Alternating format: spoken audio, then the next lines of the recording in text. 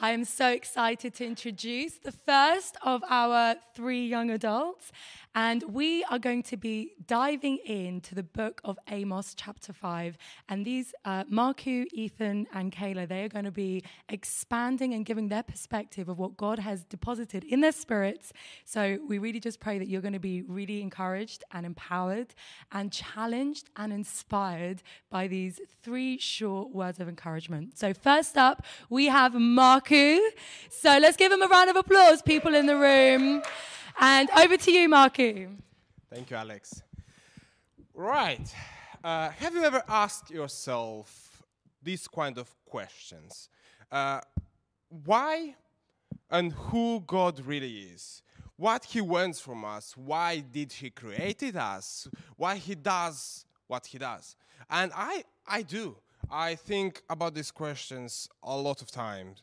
And if we look through the Bible, and especially if we look throughout the Old Testament, we can see so many things that God is, that God does, and all the time is like, why?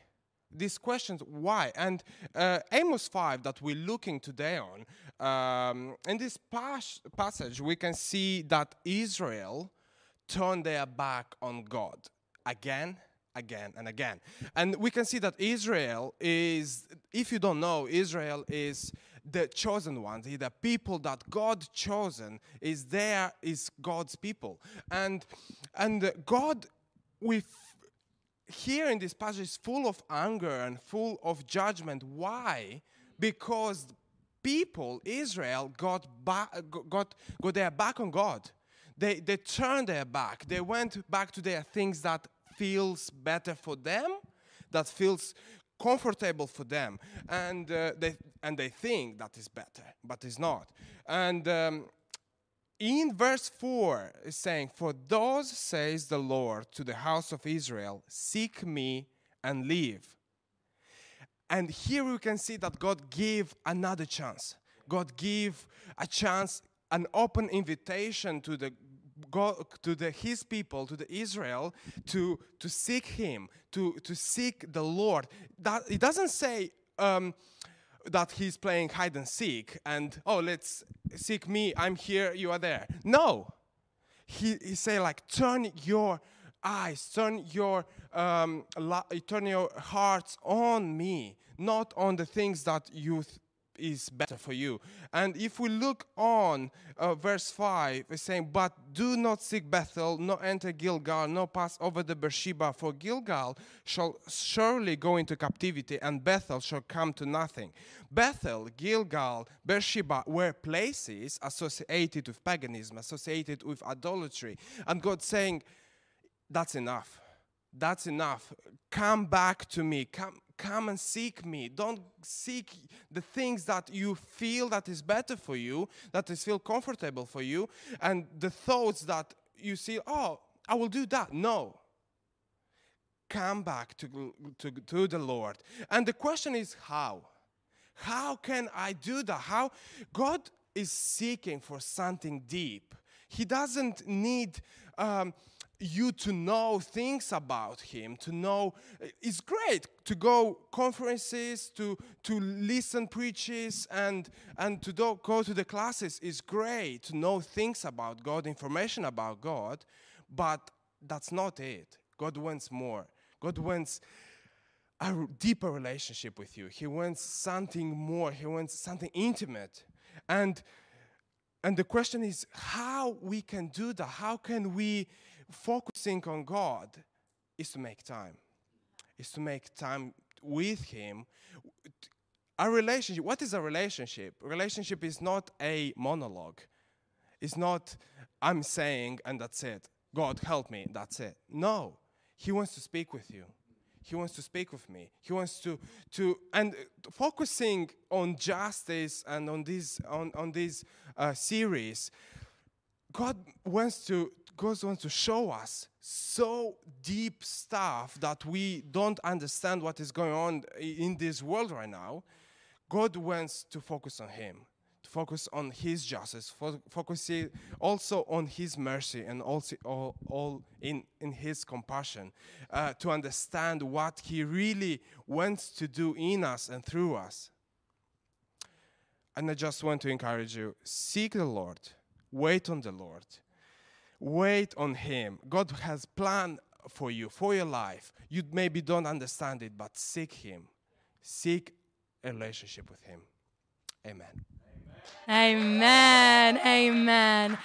And I know for you, Marku, that this whole morning has really not just moved your spirit, but all our spirits right now. And so how can we put this into practice, this word that Marku has given, that he's challenged us with? Well, he's given the answer. Let's seek God, wait on Him, as all these injustices that we've even talked about this morning, for the answer, you know? Anyway, so I'm going to now introduce you to our next speaker, and this is Kayla, and she's going to be encouraging us now, again, around this same chapter on seeking justice. So let's hear from you, Kayla. So I just want to start by asking you these 3 questions. When was the last time you judged? When was the last time your own opinions became the compass for your morality? And when was the last time you knew you were correct? William Lane Craig, American philosopher and Christian theologian, processes the question of whether God is truly necessary for morality. He says that in the absence of God, morality is simply a human convention. Without the example that is God, moral value doesn't exist because there's no basis for it. God is the supreme good and the paradigm of what is justice. He supplies the absolute standard and is what we measure to be just. Which leads me on to my main point. In these times, people have gotten so used to making themselves the God and center of their own lives. We are moral agents, and we are given the ability by God to make choices and decisions in most situations, and this includes when it comes to being just. But God's justice and His love is the only standard we need to go by, so we need to stop thinking about and doing what we think is right, and lean on God for His understanding and wisdom, because we aren't always able to do these things in our own strength.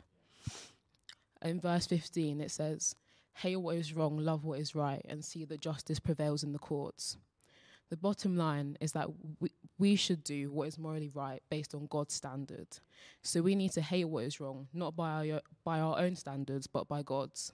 We need to love what is right, not by our standards, but God's, so that true justice happens in a way where we aren't thinking about the methods from our own understanding, but we are actually able to seek Him for His methods, because He knows the bigger picture and He knows the way in which He's going to intervene, even when it seems like there's going to be no intervention. Also, when it comes to justice, as we are made in His image, we too should long for moral justice to prevail upon the earth. God calls us to not be of this world and to not be in it, but to be lights and shine His glory and love out into the world. Verse 11 says, "You have oppressed the poor and robbed them of their grain." And this spoke to me because it reminded me of our duty. Our duty is to speak up and take action during the evil times. We may not be able to be directly involved in all of the injustices that we see in the world, but what can we do? We can take action. And how do we do this? Our first and immediate response is to take action through prayer. Because as believers of the Most High God, our prayer and God's response to our prayers is the most powerful weapon that mankind will ever see. And we have a God that is able to do all things and create a way to put the systems promoting justice through corruption and bribery to a halt. So how do we do what is morally right based on God's standards? And how do we take action based on His justice? Well, the answer is to truly know God and His ways.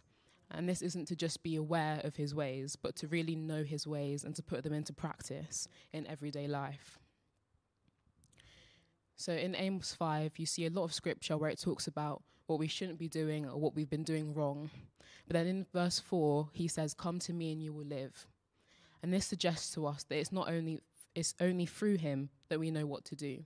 We mustn't lean on our own understanding, wisdom, or moral compass, but instead seek God in these areas of justice. He's telling us that we need to live through Him in order to have life and to have it abundantly. We know that our God is justice and he's love, and he wants justice for all of his people in all nations, regardless of your race, your nationality, your sex, your class, whatever it is. He wants justice for each and every one of us. So we need to do our best to protect people's rights on earth. And I just want to close by saying a quick prayer. It's been an emotional service. So I just want to close in prayer over the situation right now. So Father God, we just thank you for everything. We thank you for everything that you've done for us and everything that you're yet to do, O Lord. Father, we just put this situation into your hands, O Lord. Father, we pray that you will give clarity. We pray that you'll give wisdom and knowledge to these leaders that are making these big decisions right now. But Father, we also pray for the people that are directly involved in this situation. We pray for the families that are losing loved ones. We pray for the families that don't know when they're going to see their husbands again, don't know when they're going to see their children again. Father, we just pray that your hand will be on this situation, O Lord. We pray that even for them, if it doesn't feel like you're around, Father, we just pray that today, wherever they are, we pray that you will let them know that you are with them in every situation and everything that they're facing, O Lord. And Father, we know the time is dark, but we pray that you'll place people, like our pastors in Moldova, we pray that you'll place people that will shine your light and let people know that there's still a chance, O Lord, and that you are the light in the world amongst all the darkness that's happening. So, Father, we just pray for a fresh wind, and we pray, as the song said, we pray for your spirit to be poured out on this situation, and that everything we see will be done and over with, and it will be finished as you've dealt with it. And Father, we thank you, and we just praise your name. In the name of Jesus we pray. Amen. Amen. Amen. Yo, I don't know about you guys, but I'm being moved and challenged so greatly. And I love what Kayla just drew out there. She was saying, like, are we basing our moral standards? Are we seeking answers based on our knowledge, which is finite, you know? No, let's look to God as we seek justice for his right ways, for the ways that he wants to help use us to intercede in these places where we want justice to prevail. And so I love that. Really powerful teachers so far. And now we have our third one. And this is Ethan, and he's going to be sharing his encouragement around this chapter. Over to you, Ethan. Okay. All right. So I want to ask you all a question. What area of your life have you grown complacent? Now, I want you to think of that question again with regards to seeking justice. You see, in Amos chapter 5, verse 24, it says this: "Let justice roll on like a river, righteousness like a never-failing stream." And when we focus on the phrase, "let justice roll," it's a motion.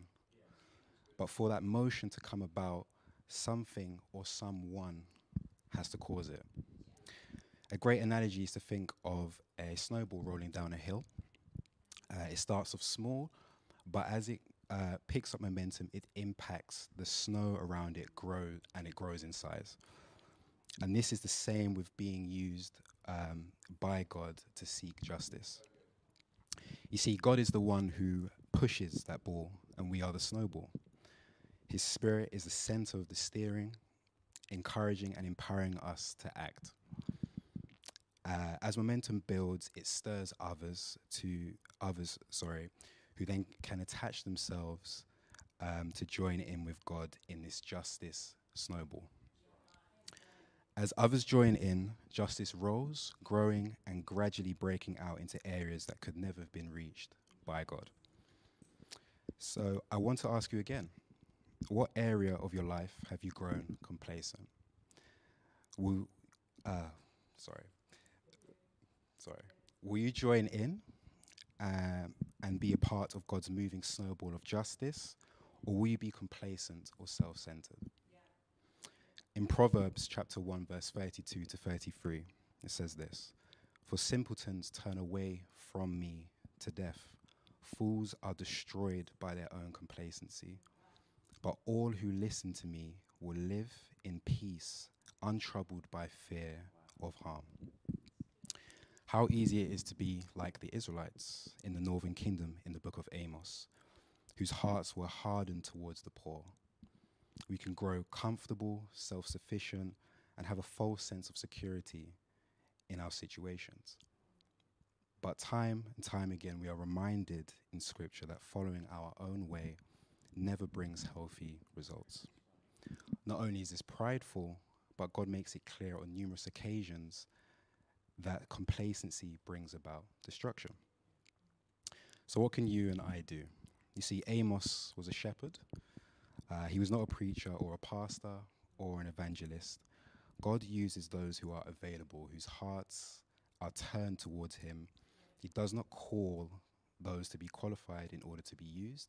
Instead, he qualifies the called, meaning anyone of any age, color, status can partner up with him and journey with him to see righteousness and justice pour out in every area of this world.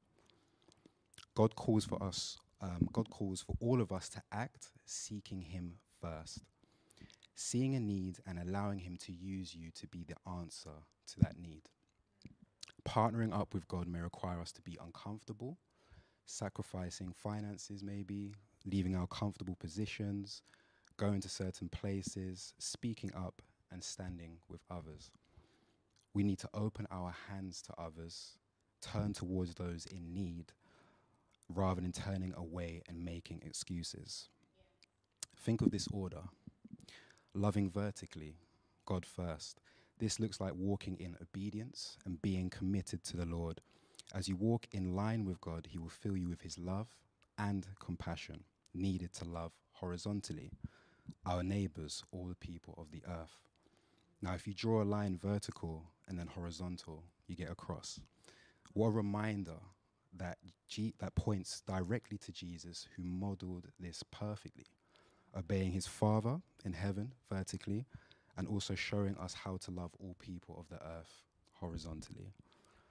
So remember, when we choose to ignore the poor, those in need, at its core is tolerating injustice. It's the same as ignoring God, who created all people in his image. God's kingdom is constantly moving. Therefore, as his children, we are called to have our running shoes on, moving with him at all times. Allow God to soften your heart, convict you, and move you with compassion towards those in need. Let go and let God show you how and where he wants to use you to let justice roll into your community, spaces, and places.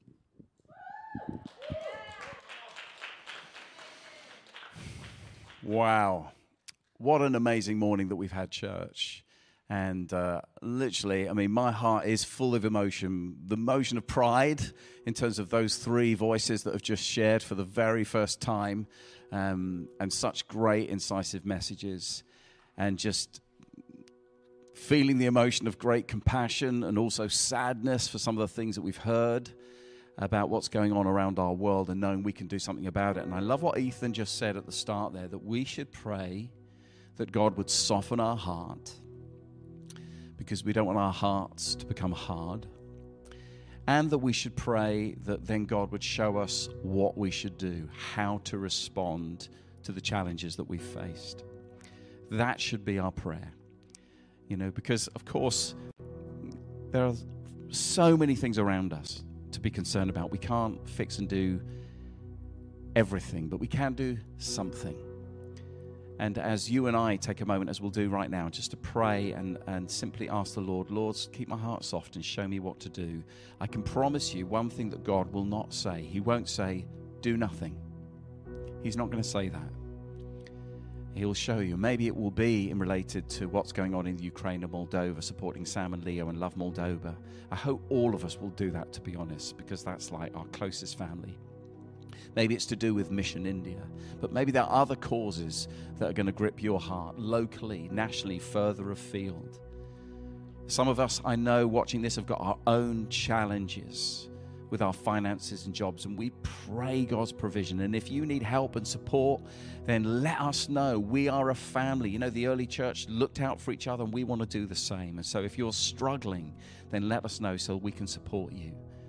But one of the incredible ways that we are healed and whole is that when actually we give ourselves for the sake of others. So I'm going to pray two prayers, a justice prayer and then a following Jesus prayer. So here's the first prayer. Pray this with me.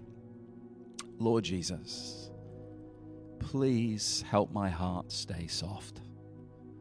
Help me not to be hardened by the battles and struggles of life. Keep my heart soft. Let my heart be moved by what moves your heart. May I weep for what you weep.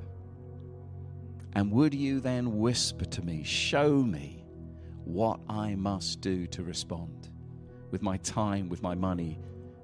What would it be good for me to go without in order that someone can receive?